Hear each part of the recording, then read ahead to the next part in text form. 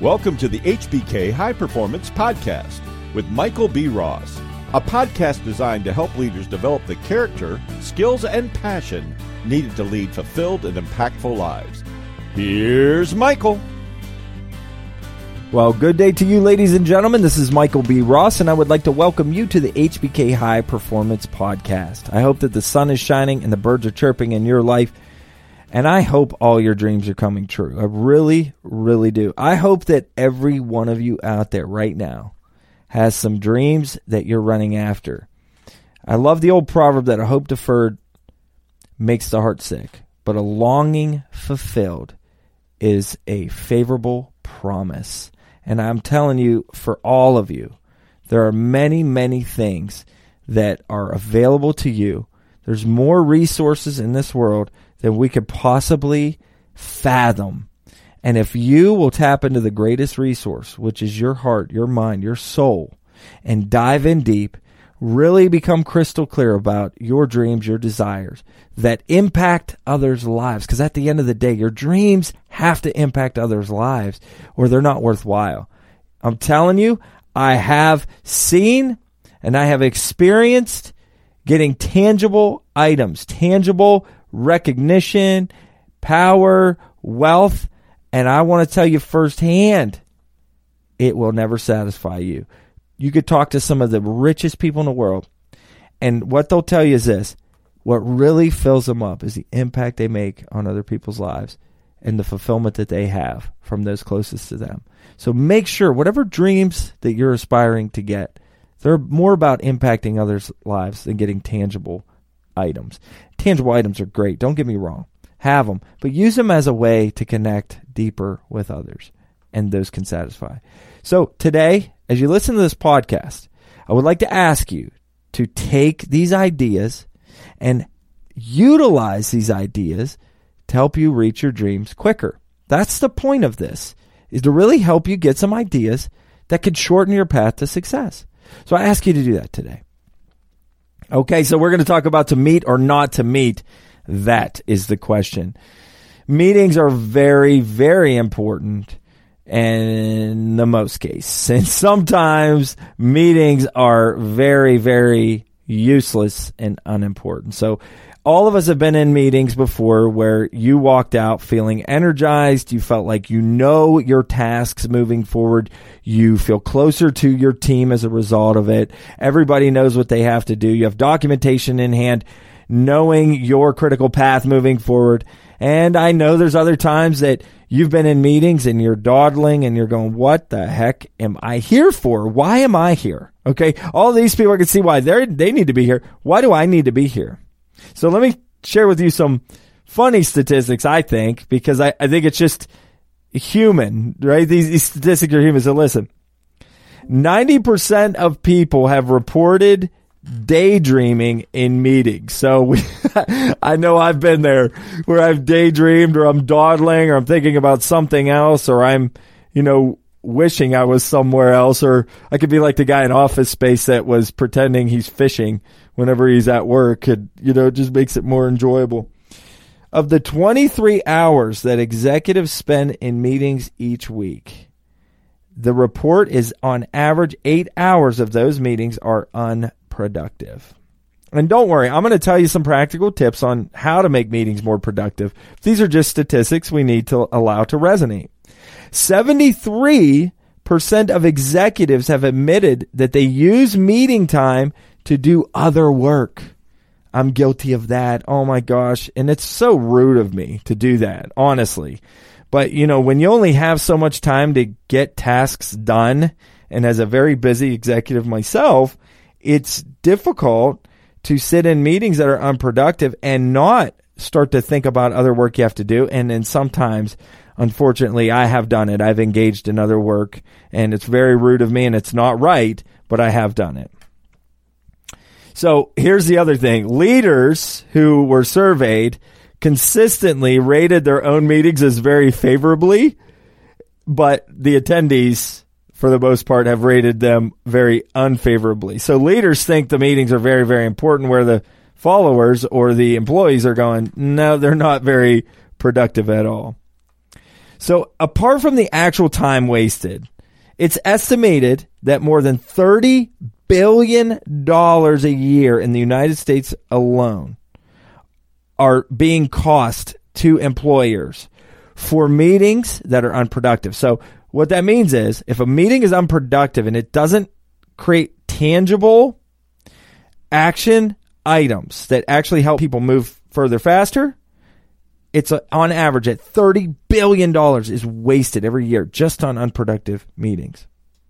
Now, I will say this too. I've heard people say this. Well, we're not going to have there's going to be a no meeting policy. That is completely unrealistic because here's some good things about meetings.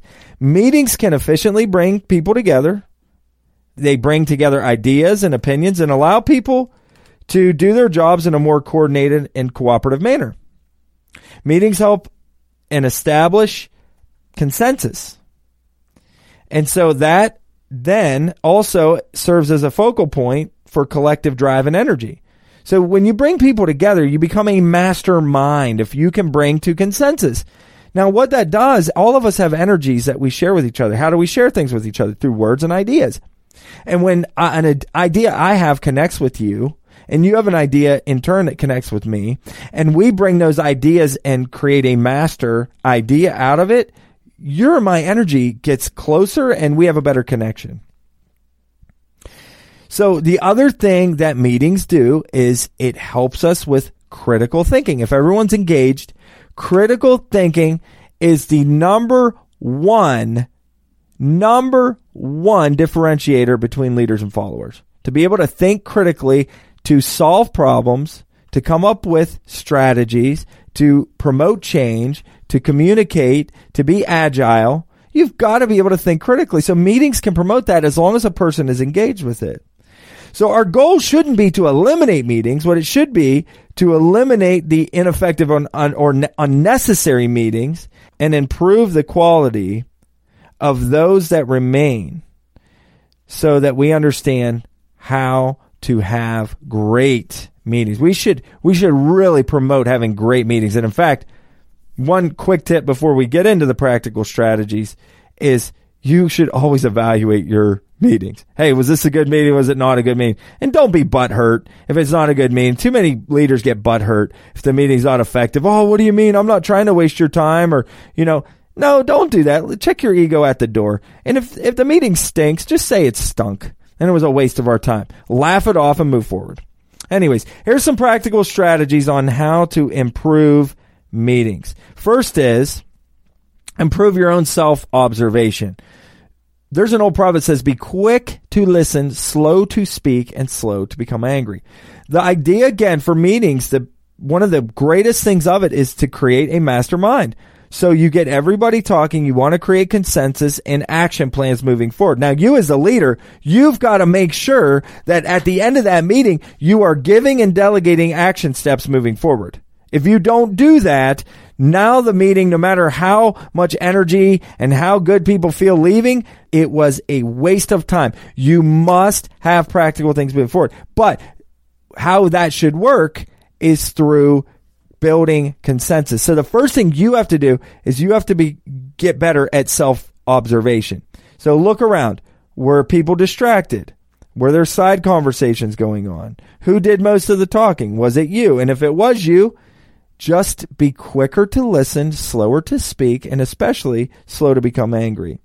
Now look around. If it wasn't you, was there one or two people just doing the talking? If it's a meeting of 10, it's not okay for one or two people to do the majority of the talking. Did the discussion stray to irrelevant topics? Were all the opinions and ideas that were expressed fairly similar? So those are some things you got to get good at self-observation and awareness of what is going on. So another thing you can do is know exactly why you're convening. So first thing, you always have to write down the topic of the meeting. Topic. Every time you meet, okay, what's the topic? I mean, I would just say it like that. Hey, what's the topic? What are we covering? And then next is, what are the goals for this meeting? When we walk out of this today, what do we want to get out of it? And if you're the leader who called the meeting, you should have that prepared ahead of time. So let's say you're having a marketing meeting. Okay, so we're here to talk about marketing today. The goal of this meeting is to get a clear strategy for how we're going to promote X, Y, or Z. You see what I just did? Because now at the end of the meeting, I could say, okay, did we stay on topic? Yes, I can evaluate that. But second, I could say, did we reach our goal? And if we did not reach our goal, it was a wasted meeting. If you're not doing that, it's time to start doing it so you don't waste people's time. And it holds everybody accountable when you say, did we reach our goal? And if the answer is no, and there's a couple people who strayed us off topic or went elsewhere, we can define the problem and do better next time. But that's a way to respect people's time and to respect your own time and waste time. Next thing you can do to have better, more effective meetings is you check in with your people. Do it one-on-one and do it as a group. Ask about the meetings. As I said earlier, ask people, are these meetings good? Do it one-on-one with people to get some real feedback on how they can be better. If you need agendas or if you need a template, you can get those. But check in with your people. Do your best. The next thing is do your best to prepare ahead of time. So a lot of times what happens is people don't use tools, the proper tools, to schedule meetings. And so sometimes in meetings, the key people who need to be there are never notified that they need to be there because they're busy. So you got to make sure you use the proper tools to connect with people about the meeting in general. So make sure you prepare well. The worst thing is call a meeting and you needed 12 people there and you get 10 and the 2 aren't there, are 2 of the decision makers you need to be there for the meeting to have any effectiveness whatsoever. If those 2 people can't be there, it's better to just cancel the meeting than it is to have it anyways because you want to stand by. Well, I said I was going to have the meeting. Next thing is find ways to introduce variety to your meetings. If you every single day are having a check-in meeting and you're doing it in the same place every day, what happens is the mind is habitual. So our minds will just show up, our bodies will show up, but our minds will just sort of be there and our hearts certainly won't be there. So what you can do is introduce variety. How you start the meeting, hey, what's the topic, what's the goal? And then do something, a little team building activity to get everybody's juices rolling. Have everybody stand one week where you're going, okay, we're just going to stand this week to change it up a little bit, but introduce variety. That helps because, standing is good because it boosts meeting efficiency because people get fidgety. So you can reduce time. So on average, you can reduce about 15 minutes of time in your meeting if people are standing. So it's one good thing to do. Sometimes you need people to sit because when people are sitting, they're more relaxed. Their minds relax. And especially if it's an idea meeting, you need people to sit. But if it's a production meeting, it's not bad to have people stand. Promote a sense of presence among employees and among attendees to the meeting. So you can greet people at the door, you can express gratitude for their time, you can offer snacks, you can play music, and you can also do this, which I think is very important to meetings. Ask people to turn their phones off or put them in a basket. There's one company I know, they all put it in a basket. They meet for 45 minutes. The timer goes when the timer is up, no matter what, they get up and leave. So if you're in the middle of a conversation, if that timer goes off, everybody just gets up and walks out. And the reason they do that is because they want to value each other's time, and they say it's unacceptable not to get what they need done in 45 minutes. All right, so last thing is you've got to be able to ask quality questions as a leader. To get the most effectiveness out of meetings, you've got to be able to ask clarifying questions. And that's your job as a leader. Now, if you need trained on this, I want you to reach out to us, hbkln.com, in our dynamic leadership class, in our foundations of leadership class, and in our coaching training program, we actually teach how to ask effective questions. And we do that by taking you through the gamut of having you ask a ton of questions. We also have you journal a ton of questions and answer your own questions. So if you answer your own questions and they're not very good questions, you're not going to get very good answers. As leaders, we have to be great at asking questions because Education comes from the Latin word educo, which means to draw out. Instruction is about dumping in, and there is a time for both. But meetings, it's time to ask questions and build consensus, and at the end, you move them forward. So I really want you to value your own time, and remember, on the average week for executives, out of a week, 23 hours are spent in meetings, and 8 of those hours are said to be ineffective and unproductive. And those are two things I don't want for you as a leader. I want you to be as extremely effective and productive as you can be so that this world can be a better place. I can't wait to talk to you next time on the HBK High Performance Podcast. Be sure to take immediate action on the ideas that compelled you from today's podcast. For information about the courses, resources, and services available from HBK High Performance, visit hbkln.com.